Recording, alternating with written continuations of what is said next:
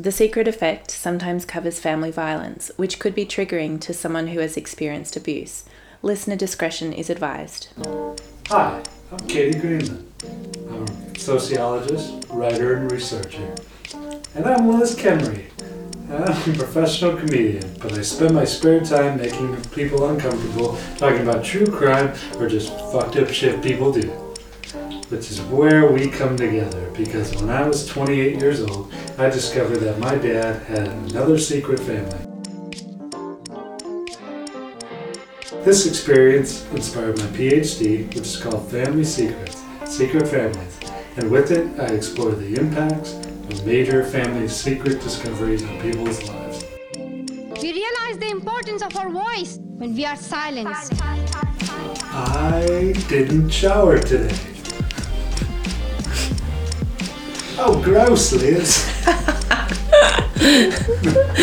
True. Absolutely. Welcome, everybody, to The Secret Effect. Yeah, it's good. It's good. I think that's the one. Okay, Google. Press play. It worked. This one. Here we are. Here we are again. Betwixie. Welcome to Betwixie number 3. Yeah. Number 3? Yeah, number 3. Number 3. Betwixie number 3. I would say we don't have to worry about that. Okay. Like, you don't have to, play to it. Okay. Kind of thing. It's really making me nervous for some reason. I'm like, oh, I can't stop looking at it. It's just okay, extra. pretend it's not there. It's extra, yeah. Okay. This is Thanks. what's going to go out, and then that'll be for, promo things and, chop-ups and stuff like that. So it won't be... Just like normal. Yeah. It won't be like they'll get to watch this at all. All right. So I would say don't even worry about it. Thanks. It's not there. So, Betwixie 3, we are going to be talking about DNA and family secrets today. Yeah. DNA testing, to be specific. Mm-hmm. This is such a Pandora's box of an issue. It's something that is growing and growing. People are now able to do DNA tests at home. You've probably been advertised to whenever you've jumped on Instagram or YouTube or something like this. They're everywhere at the moment. There's a whole lot of different companies, and DNA tests the pricing has really gone down. You can get a home DNA test kit for, I don't know, $50, $60, $70, and then if you add on a few more tests, say for health, maybe it goes up to $100, $150, but it's really accessible now, unlike any time before, which is why so many more people are doing them. So the thing where they intersect with family secrets is that people often take a home DNA test kit thinking, oh, I wonder if I've got some Viking in my history, or I wonder if I've got, maybe some interesting culture to you, like some whatever culture. Why Viking? Yeah, well, that's kind of what I was hoping to find. I don't mind the occasional Viking. Yeah, I know. A more contemporary Viking, obviously, when it comes to DNA testing, we're talking about the Vikings of the past. But Way to bring it back. Yes. So I think people really tend to go in with a lot of curiosity about their ethnicity estimates, and that is something that you can access via these home DNA test kits. And it's the family secret, it's the familial relationships that people are not really expecting to see when they look at these DNA test results. But these are the ones where the family secrets come to light. So you might think, okay, I want to find out what's my percentage of, maybe I have Ashkenazi Jewish ethnicity, maybe I have something else. So you look at the ethnicity page, that's fine, and then you jump over to the familial relationship page and something doesn't add up. Perhaps you have discovered that your father or mother isn't a biological relative. These are the main kinds of family secrets people see.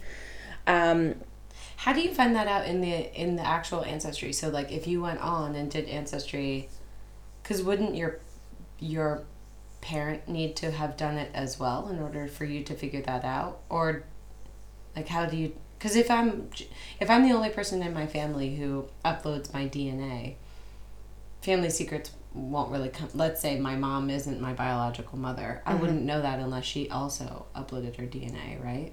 Or if your biological mother had uploaded her DNA. If she had. So the mum who raised you, she doesn't have to have done it if your biological mother has.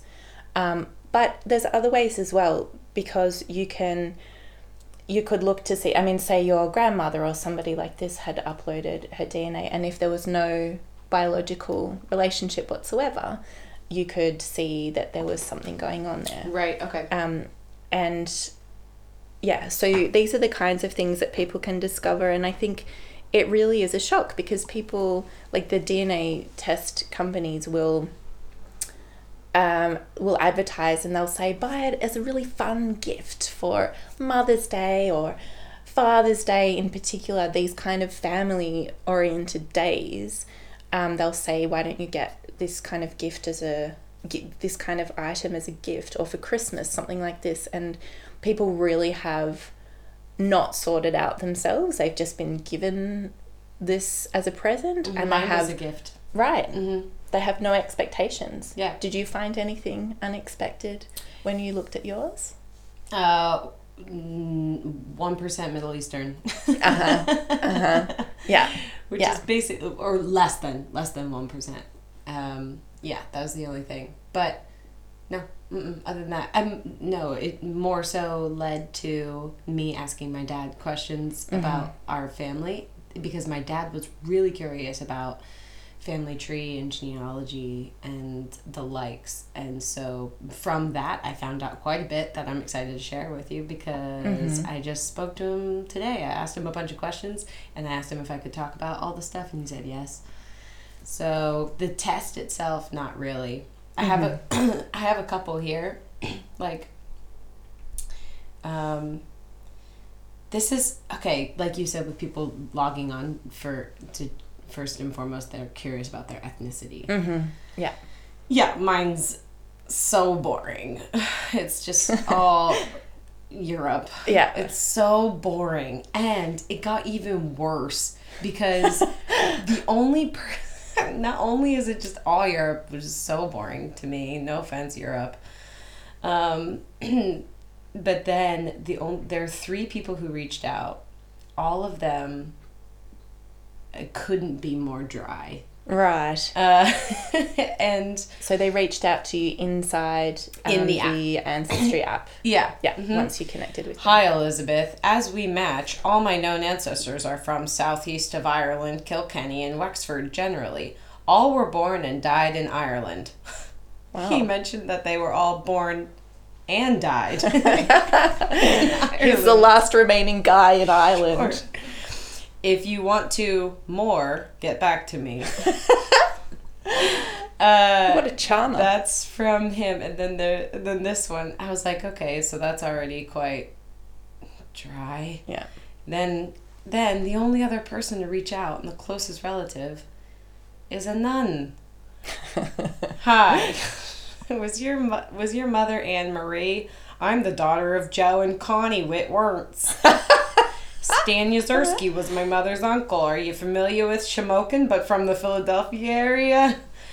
We're related. Sister of... Oh, we should probably block that out. Sorry. Yeah, she's been the sister of Mercy since 1962. Wow. I'm going to reach out to both of them, though, because I think after this, my dad and I are going to get more into it and do the family tree. He was so... Really? Yeah, he was so curious. My dad, when I spoke to him today, he was like, oh, well, Elizabeth, I was doing the family tree before DNA tests were available, so it was a lot harder. Yes, yeah. But he was so curious, and so he was digging quite deep into it, and he cleaned out our original computer. Was a Dell, And once we upgraded to Mac, he cleaned out the entire Dell computer, and that whole computer is designated to the genealogy tree that he's putting together. Wow. Yeah, so we have a whole computer. And when I spoke to him today, he was like, he knew so much, and has some pretty cool stories that I didn't know about. That's amazing, and that's so dedicated as well. Mm-hmm. But like I told you, I forgot that he went to university and he has a degree in sociology. Biddy's dad, we want you. Yeah, we really want you to come on. I would love to talk to him because he worked for a company called Contact in Pennsylvania when I was growing up, and when he stopped working for Contact, I was a teenager, so I don't remember him working there that much. I remember going to work with him when he was there and waiting in the little waiting room and heating up water in a coffee mug and pretending I was him, and we would just like sit and drink hot water. Cute. But he worked for a company called Contact, and they were a suicide prevention hotline.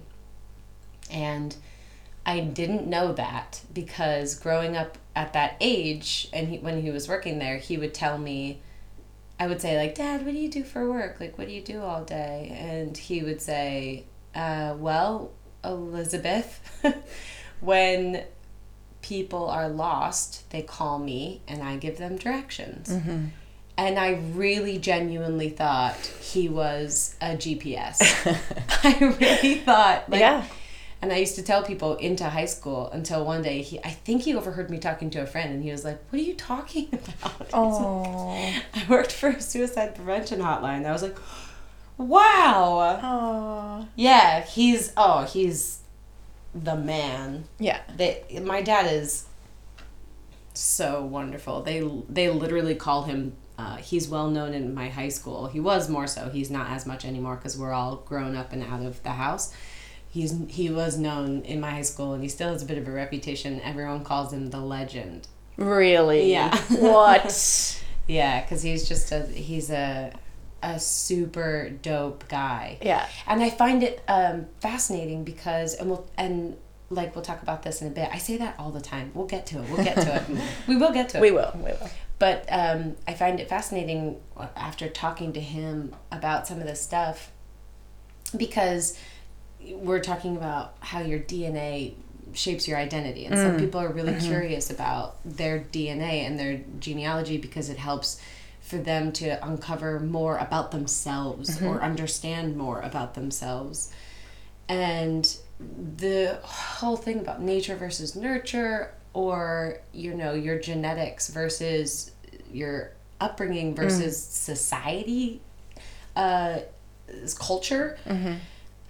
And with my dad on a couple different levels, but the first one is, he was raised completely differently to the way that he raised me. Right.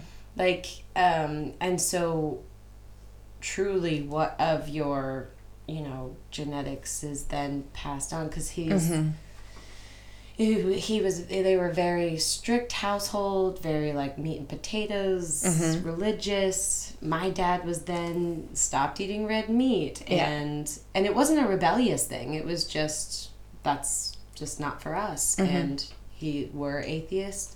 We went to church on Sunday, but my dad said to like have family time and get free donuts. Yeah. His dad goals, by the way. He really is. He really is. He's absurd. Yeah. Oh yeah. Okay. Yeah. I don't know where I stopped you off now. No. That's perfect. Yeah, and that whole idea of nature nurture, I think. It is fascinating, and there's always that divide because you think, well, I need to know about my biological and genetic origins in order to really understand where I've come from, but then also particularly perhaps in the case of people who have been adopted or people who have grown up with a parent who is not their biological parent for some other reason, it's just as important, and maybe that is equally important as to who they are. So I don't know, I feel like the puzzle is complicated when it comes to that. Okay. There's no set answer. So, two things. One, I was like, that is my question. It's like, what does DNA mean for your identity? Or what do people think it is going to mean for their identity? And I have like a couple of different things. One, I have this thing that I read. So I read one article, and now I think I'm I know everything about DNA testing from a sociology standpoint because it was an academic article. We've got our glasses on, dear listeners. Dear listeners.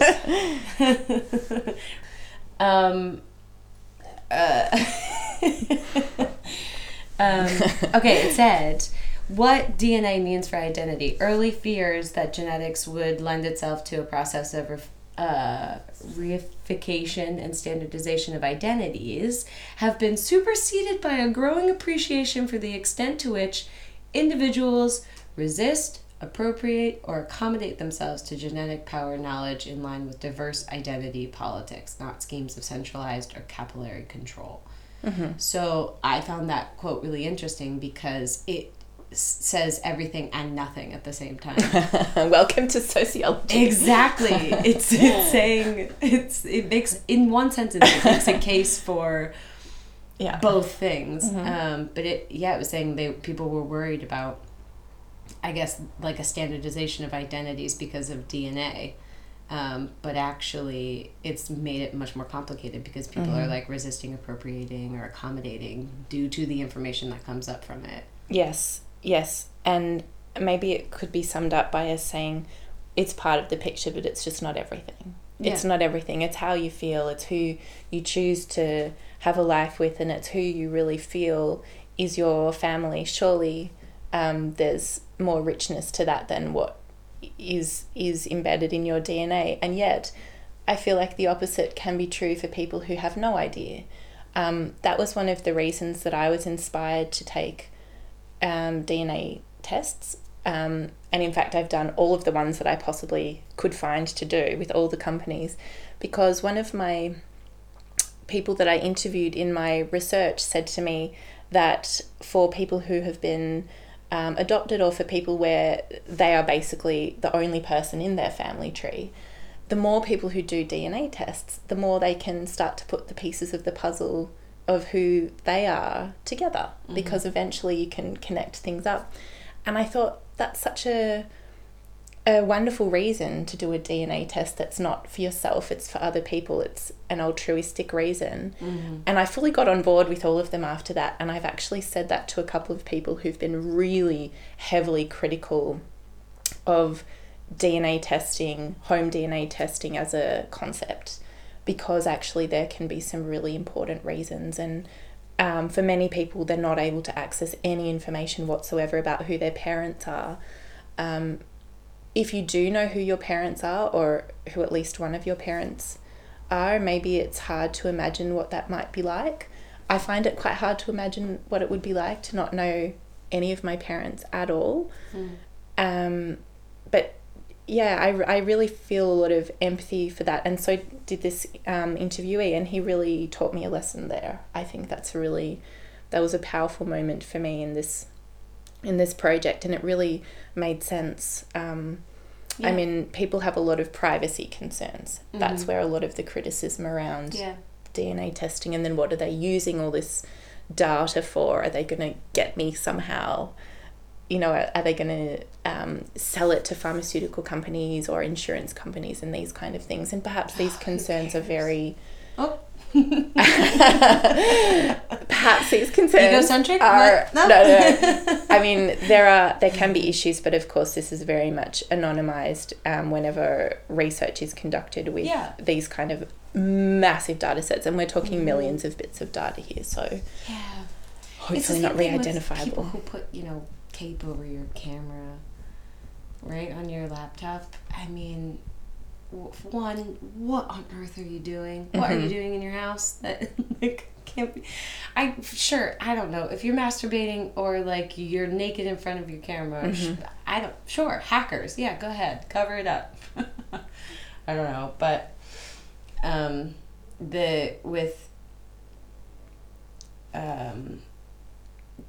there's a lot of concern, I guess, in the criminology world as well, because people think that DNA companies sell their information, their DNA, to like the cops, or give it to the cops so the cops have access to it. Yes. But at least in the States, that's not true. In the States, you have to take your DNA and upload it to the federal DNA site or whatever in order for them to use it. Yeah. They have used DNA sites in order to find criminals, but that is via them creating accounts and uploading the criminal's DNA to the site and then looking for matches. Yes. But not because they have personal access to the... I think in some cases, and GEDmatch is the name of the database, this one that you're talking about, we can provide some links for our listeners to check out if you're interested.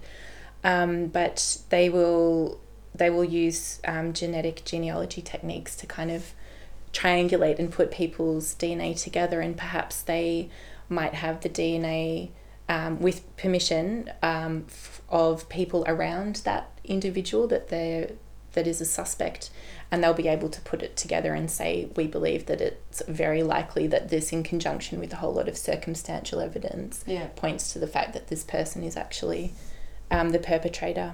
And they've managed to catch quite a lot of people who have committed abhorrent crimes, serial killers and people like this. So really important work, really amazing work. Yeah, it's how they found the Golden State Killer. Yeah, absolutely. After decades. There's an article that I want to upload to our social media that you posted about the Golden State Killer. What was that? What is that article? I can't remember. I have it on the drive, but I'll upload it to our social media because it was fascinating. It was something to do with the Golden State Killer, but I can't remember what it was. Yeah. I'll upload it. Yeah. Yes, I think it was explaining some of the genetic genealogy techniques that were used to in exposing this particular person and bringing him to justice. So many families who are finally able to understand what happened, and I think it's extraordinary. And personally, I have agreed. I've opted in to participate in all of the research that's being conducted and all of these kind of things. Like, I'm happy for anybody to access my DNA for any of these kinds of purposes if my DNA can somehow be used for this kind of purpose. And I know a lot of people aren't comfortable with that, but the way that these companies work is that it's opt-in. So you're not kind of automatically having your personal data used for this kind of purpose. So it's up to you. There's only one thing that I think of, because my knee-jerk reaction to hearing people be like, I don't want them to have my DNA, I don't want people, like, the privacy concern is your own, if that's how you feel. My knee-jerk reaction is, give my body to science, give everything to science. That's just how I'm wired. But I remember recently going to the Dutch Resistance Museum, and one thing that I found incredibly shocking was that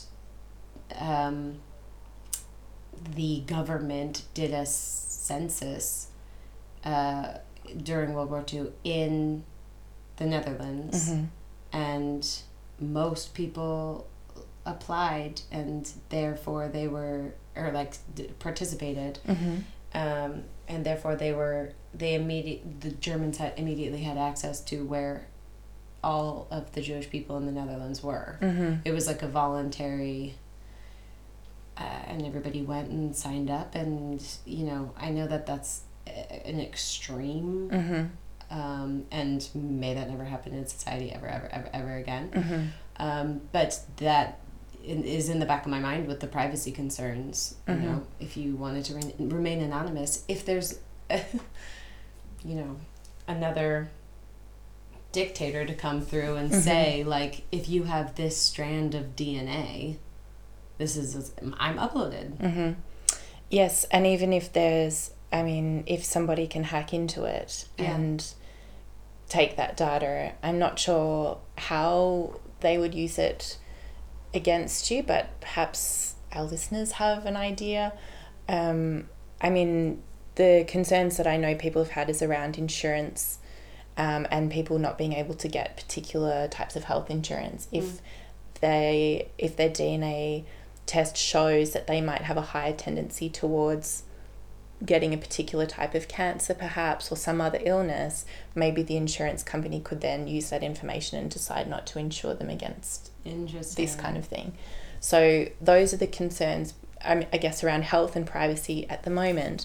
But I've also had somebody say to me, well, you don't know what will happen in the future, what technology will be able to do in the future when we understand more and more about DNA. And so you've already given over all your genetic material. Like, have it, guys, have it. As many of you can have it as possible, as wants it. And, you know, what might they do in the future with it? I mean, we don't know. That's what I mean. Yeah, it's possible. Quite happy to, personally, I'm quite happy to take that risk. I just find it so interesting to see what develops in this field. I think it's fascinating. And I'm really in support of health research in general. Even if some of the research is conducted by companies like pharmaceutical companies, I feel as though, yes, of course, it's big pharma and there's huge profits lining the pockets of these fat cats. But by the same token, the wealth of data that is collected in these kinds of circumstances, it's massive, and you can see patterns and trends. You can understand things that you would never be able to see on a small level, and I think that's critical that we can understand that across different kinds of populations. Definitely. So yes, so these are some of the health issues, I guess, privacy issues. I know, you know, I'm half conspiracy theorist. No, I just find them fascinating and ridiculous and interesting. So I think I'm 100% agree with you about, I'm all behind it, you know, the upload it and let's learn some stuff. It'll be great. Yes. I think more, it's 90%, 99% going to be positive and wonderful, the more information we have on that, and a 1% dictator scare. Yeah. These are factual statistics, by the way. Yeah, the one that I just said. Yeah. 99%. They're yeah. Google it. Factual stats. Yeah. When it comes to family secrets, though, discovered via DNA, I was hoping actually to find more, because I thought, oh well, I've discovered a couple of, half siblings, not through DNA testing, but I thought, I wonder how many more are out there. None yet, but I do get emails every now and again from the DNA companies with new matches. I did want to dispel a bit of a myth, though. There's a myth out there that 10% of fathers are actually not the biological father of the child. People bandy about this statistic as though it's 1 in 10, and they might frame it as though 1 in 10 women have had an affair or are lying about the paternity of their child, and so this father is, raising a child that's not their own, and that's very problematic. Actually, that's a load of rubbish. It is not anything like 10% at all. It's actually around 1%. So, and this is purely the father to child relationship. There's a really amazing biologist and geneticist by the name of Martin Lamousseau who's working in Belgium. So he's a scholar in this area, and he's also spent a lot of time and done a lot of research in genetic genealogy, and he takes a population approach. It's so different to sociology, but he's kind of looking at the other side of the coin from what my research looks at. So he's also looking at family secrets, and he calls them misattributed paternity. events that happen within the close family. So finding out that your dad isn't your dad. And instead of interviewing people and finding out about the impacts, he looks at across the world, across history, across time, what are the numbers here? So he's really a numbers man. And his research has shown that it's actually very close to 1%. And he's also looked at the number of DNA test kits that have been sold. So when he was writing this particular article, which we will link to, he published this last year.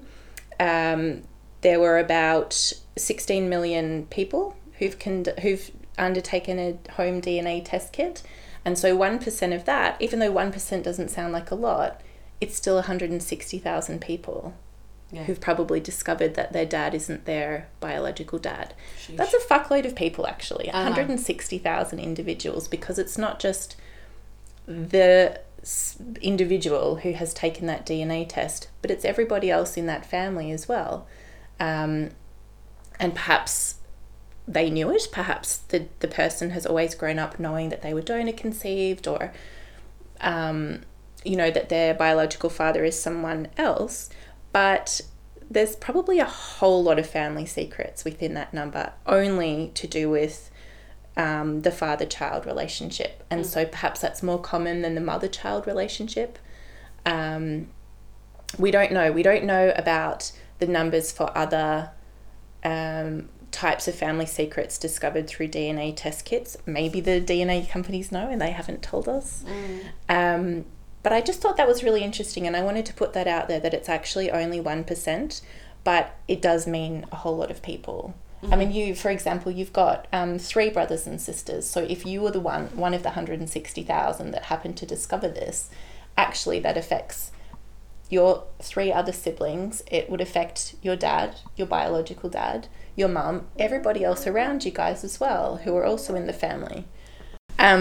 So there is this kind of ripple effect happening, and I would like to say that we should take this 160,000. So this was captured at a moment in time where there was 16 million people who had done a test.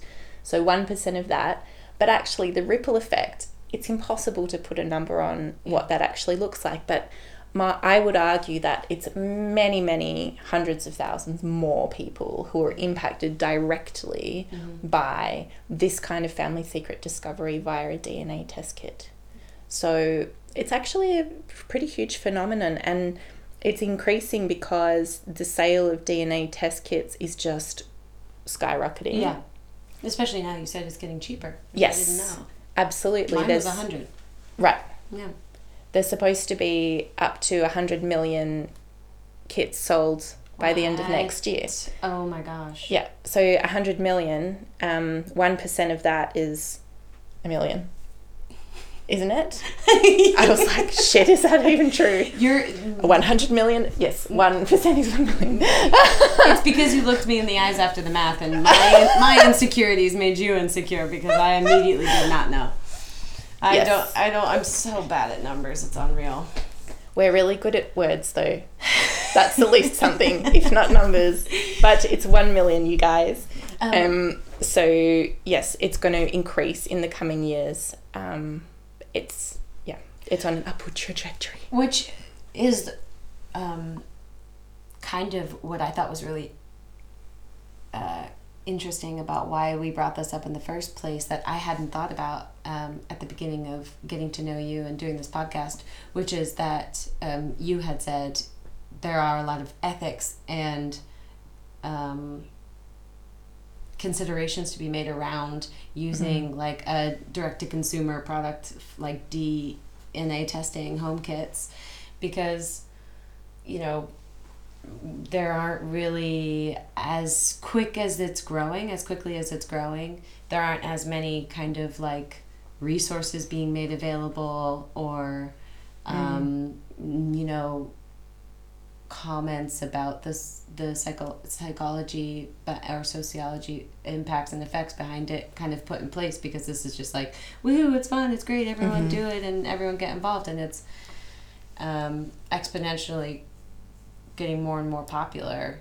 But I was like, when I heard you say that, I was like, I would have never thought to be mindful or consider who's responsible for the effects that are going to happen from the growing amount of people who are finding these things out. Absolutely.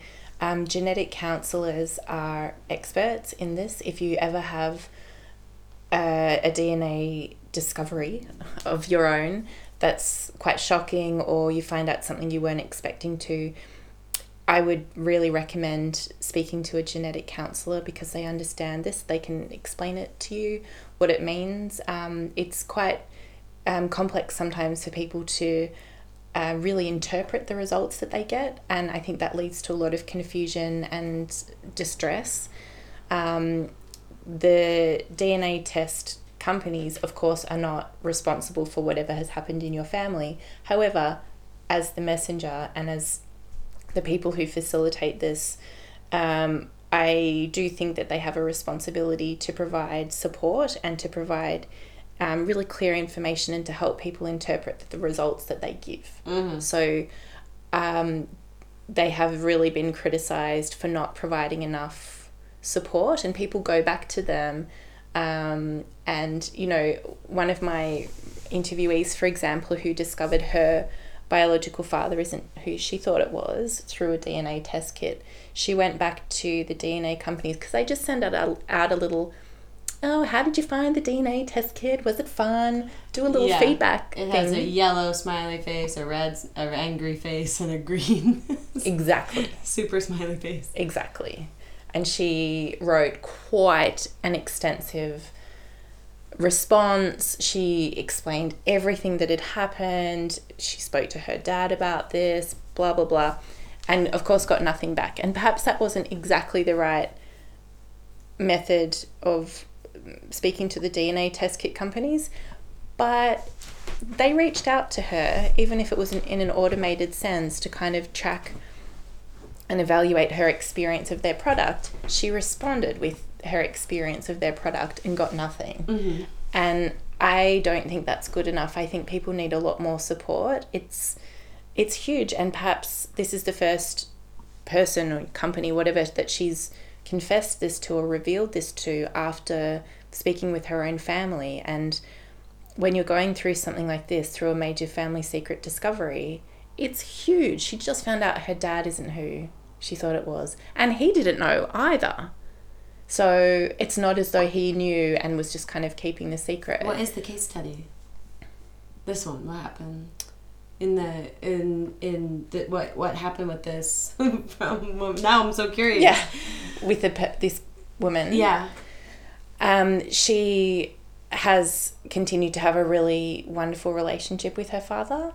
From what I know, and I haven't had an update recently, but from what I know, they always had a really strong relationship and nothing has changed. But she's certainly changed the way she thinks about family, and she hasn't, at the time of the interview, she hadn't reached out to her biological father. So perhaps she has by now. Does she know the story behind why her dad the man who raised her didn't know either? No, she doesn't. Or at least when I interviewed her, she decided not to approach her mum with it. I don't think she had a very strong relationship with her mum, and so at the time of the interview, that was still a mystery to her. So maybe she's spoken with her family by now. I wouldn't be surprised. Was the man who raised her and her mom still together? No. Okay.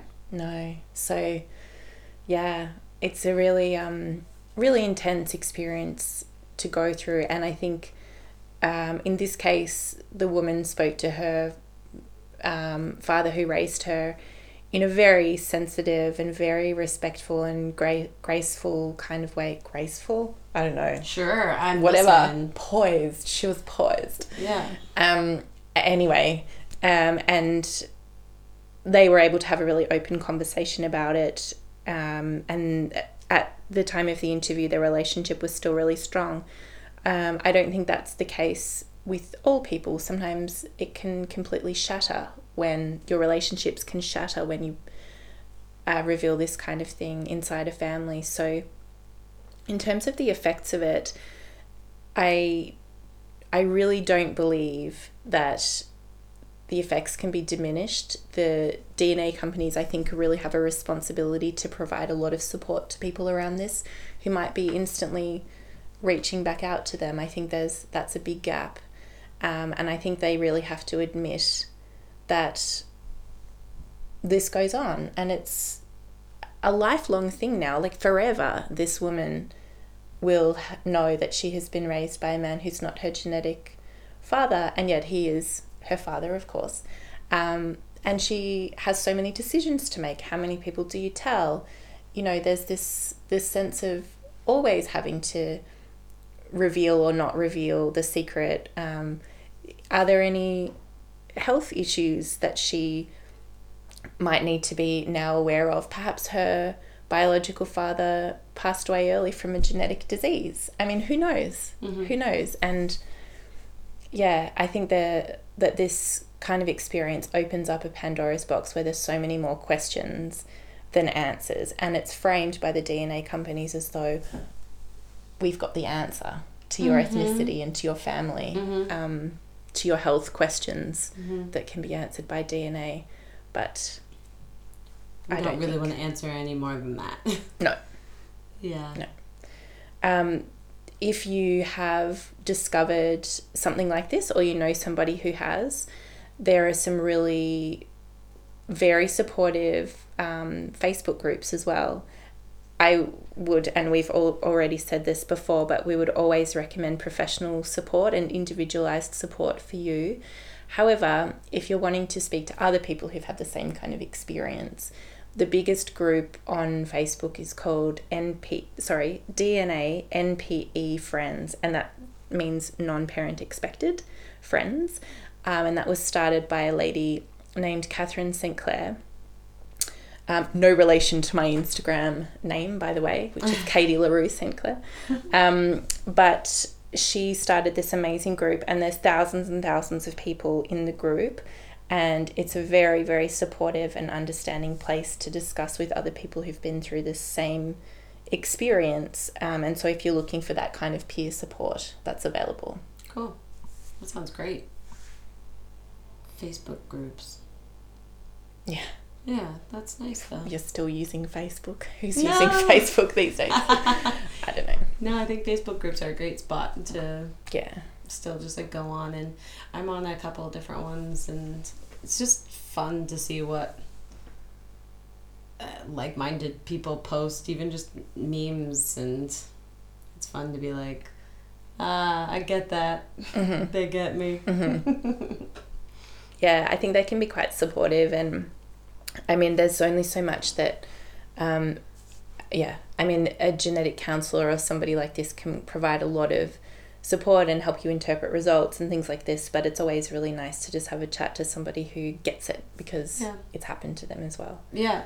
When I spoke to my dad earlier, I asked him, like, what do you think any of the results that you found doing this, like, research has affected your identity at all? And he said, nah.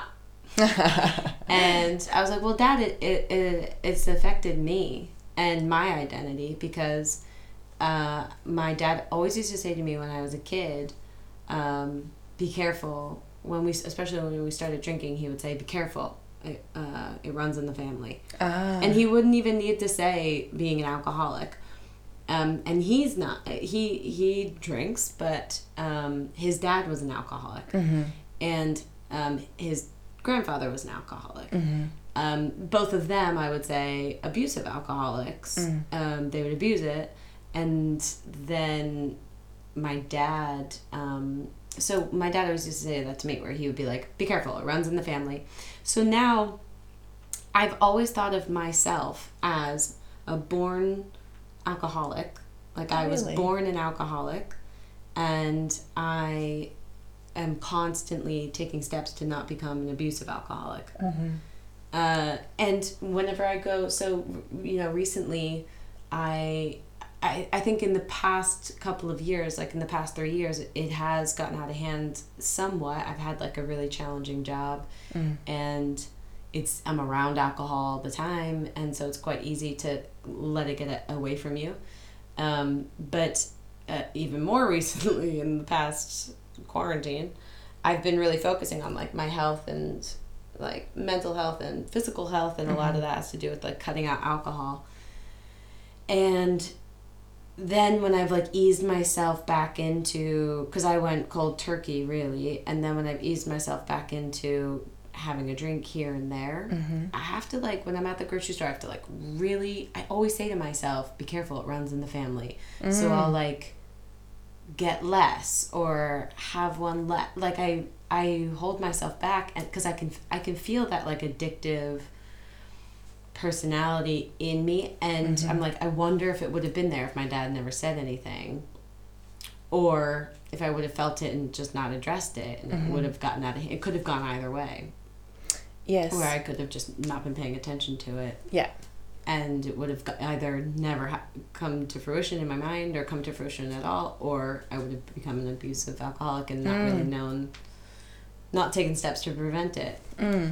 Do you feel like it's even more something that you should take seriously because there's that genetic element to it? Like you might have inherited something? Yeah, I feel like in my heart of hearts, I'm an alcoholic, and because it's genetic, and because it's been passed down in my family. And what's interesting is like, because I've seen, now I have it in my head that because he said it to me, I've seen symptoms of it in me come through, but not for my siblings. So in my head, I feel like it's been passed down to me, but it skipped my siblings. Like I'm the addict in the family that got the alcoholic genes, and my other siblings didn't, and they're lucky.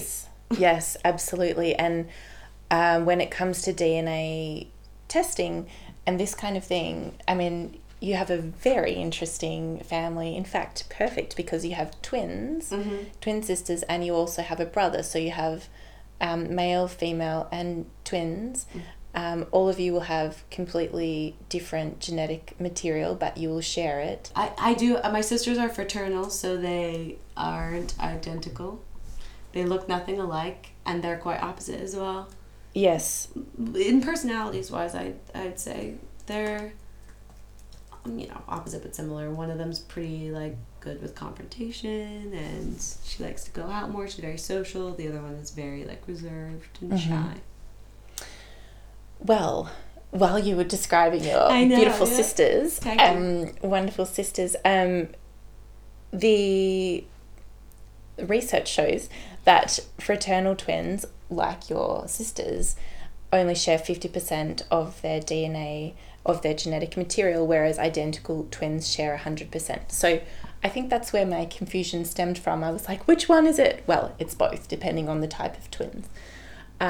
So that is really interesting to consider, because maybe you're onto something with this tendency for something to run in the family, but only be passed down to one or more of the children, not all of them, because everybody has different genetic material, and so you won't have the same results as your sister or brother or other sister. And also when it comes to the ethnicity estimates as well, which are always only ever an estimate, every DNA test company has a different result, so you can test all over the place, and maybe you have 9% Middle Eastern at another company, even though it's 1% at one company.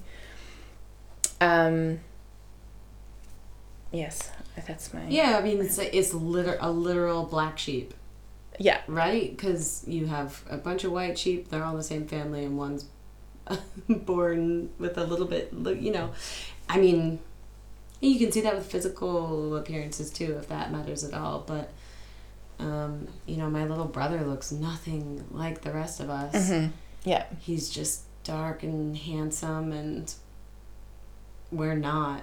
No, my sisters are gorgeous. And I'm stunning. Yes. Honey. Absolutely Producer stunning. Pat's telling me to cool it. Pat, I can't, Pat. You see this? It's too hot. Can't Do you call it. see this? My hair is half blonde, half brown.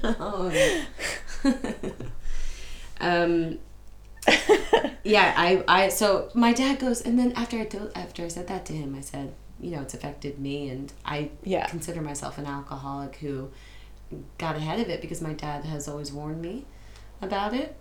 And he was like, oh yeah. He was like, I guess that's right. Yeah, because that's how he feels as well. Mm-hmm. And he's always been very aware of it. He's just never wanted to be, he hasn't wanted to behave like his dad did. Mm-hmm. And so he, every year for Lent, which is a Catholic holiday, I don't think you should call it a holiday. It's like Jesus was like wandering or something in the desert for a while. Don't quote me. We went for the donuts. And sometimes I remember as a kid as well, like purposefully holding the Bible upside down while we were in church. Really? Just to see if anything would happen. Like to see if like Jesus noticed and like would give me something would happen that week to smite me. But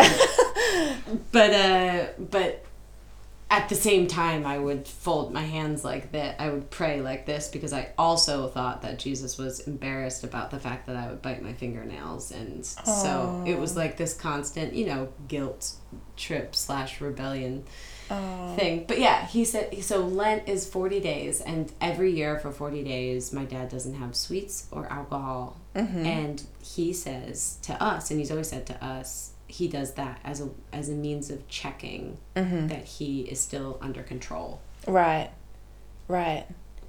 And so the rest of the year, he's happy to have a few drinks, a few sweets. He drinks. He'll drink like. He won't go nuts in one night, but he'll have like a beer a night. I wonder about other things being inherited too. Like, you often hear people say something like, "Oh, she's so creative. What an artist. She definitely gets that from her grandmother." Yeah. And so as well as these maybe more negative things such as alcoholism being possibly passed down, we also hear about the talents or the special characteristics or the eye color or the physical characteristics. Yeah, exactly. What are they? Characteristics. Those aside, so musical talent or something like this. And it just makes me wonder, does everything have to come from our family somewhere, or can we just originate it ourselves? Can we be the first person to have this thing?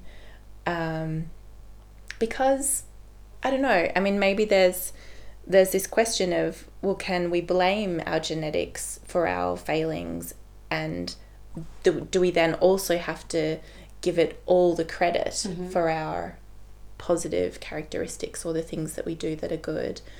I don't know. I think that's a really interesting question. Where would the wild card come from? You know what I mean? Where would that spring into action? Because everything has been, all of the matter that makes up my body has come from my ancestors. On a physical level, right? It has only physically come from, all of it has come from ancestors. It hasn't been like, a sprinkle of this inside the womb as well. And stir and then create Liz. So, yeah, would there be any element that isn't dedicated to the matter that you're made up from? You're unique though, and so it's the combination that is completely unique, and maybe it's a matter of combination. Yeah, and maybe, but it is that is where it comes from. Okay, so if it's one, okay, so it could be that for you 1 + 1 = 4, when for everybody else in the world 1 + 1 = 2, when it comes to like the combination of what's inside of you. on a really simplified term, is that. Yes, and your genetic material is put together in a different way than anybody else's. Obviously, the identical twins have the same, but aside from those two, everybody else in the world has different genetic material. Have you ever heard those stories where, long lost siblings come together and they have like the same pet and the same job and the same... That makes me curious about what you said. Like, I wonder if things are passed down or characteristics can be passed down in that way. Yes, for sure. And there's been some really interesting doppelganger theories, and there's doppelganger websites you can sign up, and people upload photos of themselves, and there's this theory that we can't really all be unique. Maybe there's doppelganger out there, and so you can check to see if you resemble, and it's that resemblance factor again, if you resemble other people. There was also a really interesting movie that came out, I think, 2 years ago, and we'll provide a link to that as well. It was about 3 brothers who were all in the US. They were triplets. They were given up for adoption as babies, and the organization that adopted them out decided to do an experiment, and they adopted each of the 3 boys to different families without telling them. I remember this. Yeah. I don't think I watched it though. Well worth it, for sure. They adopted out to, I think it was in the 60s or 70s, a family that was considered by them to be of lower class, one of middle class and one of upper class, and this was their designations of class, and they thought, let's see what happens. So fucked up. That's right, the same genetic material, but so they wanted to answer some nature nurture questions about upbringing. How does that have an impact on the outcomes for a person, for their life? And eventually the boys... Spoiler, turn it off if you don't want to listen. Go ahead. Yes, thank you. No, I think we should actually leave it. No, tell me. No, I need to know. Well, I'll also go back and watch it. Okay. So the boys met. They found each other. The families weren't adopted out particularly far away from each other.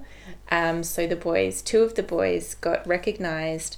One of them... I'm sorry, but also it's just like, I'm so ready to listen to this, but it's just like in the 60s and 70s, the experiments that they were doing and the amount of non-fucks they had for any of the people that were involved in these experiments. Like MK Ultra, and then you have the videos of like the soldiers on acid and just sleep deprivation, which I heard is a myth actually. I heard that they didn't actually make people not sleep for that long. But just the amount of we're just gonna, which is, it was all men leading it. Okay, good. Oh, absolutely. It's extraordinary, and I think we have ethics committees in place for a really good reason. Yeah. And it's not to limit or to stifle research. It's to make people go, okay, what will the impacts be? Will there be psychological, physical, traumatic impacts to the people involved in this research? And it's really critical. Yeah. But of course, back in the day, this was pretty fucked up, and of course they can't publish out of it. So the insights that they've gained from testing these kids constantly, they told the parents that they were they needed to monitor the children. So regularly the researchers would go to their homes and do all of these tests, and so they collected so much data on these boys over the years. It's interesting. I have a curiosity, even though I think it's horrible what they put these families through, and even the boys, just not letting them have the chance to know that they were one of a triplet, or to know their other brothers. I think there's a loss there, and I think it's really sad. But of course, because this is such a hideously unscrupulous research design with real people, that they're using as their pawns in their study, you can't publish out of it. No journal would take a publication like this because it's so flawed, the research design. It's so problematic. And so the insights from this kind of study will never be shared. And the distress, I think, will never be able to be assessed in a scientific way either. So What happened with the boys? Let's just say things went well until they didn't. So you have to watch the movie. I'm going to send a link. The movie is called Things went well until they didn't. 3 Identical Strangers, and it came out in 2018. So well worth a watch. The 3 triplets. I can't believe you're going to leave us with with a blue clit.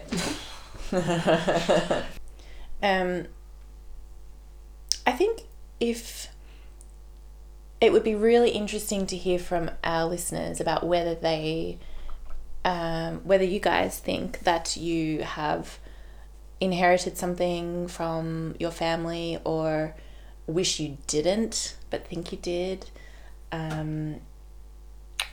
Do you have any questions about DNA testing? Because there's so many elements to it, and we can always bring in an expert or answer your questions if there's something that you want to know. Have you discovered something unexpected yourself? Have you done a DNA test? Any of these kinds of things we're really interested in hearing from you about. Or even just like, what do you think? What do you think about, the ethics of DNA testing? Are you someone who is more private and you can share your reasons why you're more private about it, or you wouldn't want to participate in DNA testing and your reasons for that? We'd love to hear. Although Katie and I have both done DNA tests and we're excited about it and we'd like to participate, we'd love to hear why you don't want to. Yes. And it's anonymous, of course. Yes, everything is anonymous. Yes. Anonymous. Why can't we find the anonymous? Is it in the forest? Is it in a river? It's hard to find the anonymous. It is very hard to find the anonymous, but we hope to unravel this moose with you, listeners. So yeah, you can get in touch with us, DM us via our Instagram, which is @thesecreteffect with an E, or Twitter. You can DM us there. You can email us on info@thesecreteffect.com. Or if you like, you can also subscribe to our Patreon. We've got some really fun and cool content coming out pretty soon on there just for our subscribers. So jump on board, support the podcast if you can. And a little percentage as well goes to Women's Health East, which is an amazing family violence and women's health service based in Eastern Victoria, which is where I grew up and where most of the family secret story on the main episodes that come out on Thursdays was based. So that's it. You're a pro. That was great. You just nailed it. Oh, well, that's good. You flew through it. Betwixie. Yeah. So now we're going to go and do our Patreon video about mothers who have gotten into relationships with their sons and a daughter who fell in love with her dad. But if you're not a subscriber, you don't get to hear it. Stay tuned for the next Betwixie, where we finish talking about DNA testing. We get into people who have found out about sperm donors, corrupt doctors using their own sperm, biddies, which is me. I shouldn't talk in the third person. It's like I'm writing. My family, so a lot of things that I found talking to my dad and doing DNA testing, and the anonymity. Is there any more anonymity because of DNA testing, of family secrecy? In the next Betwixie, stay tuned. The Secret Effect is produced by Patrick Collins with music by Sasha Hudemacher and your hosts, Biddy Kemry and Katie Greenland.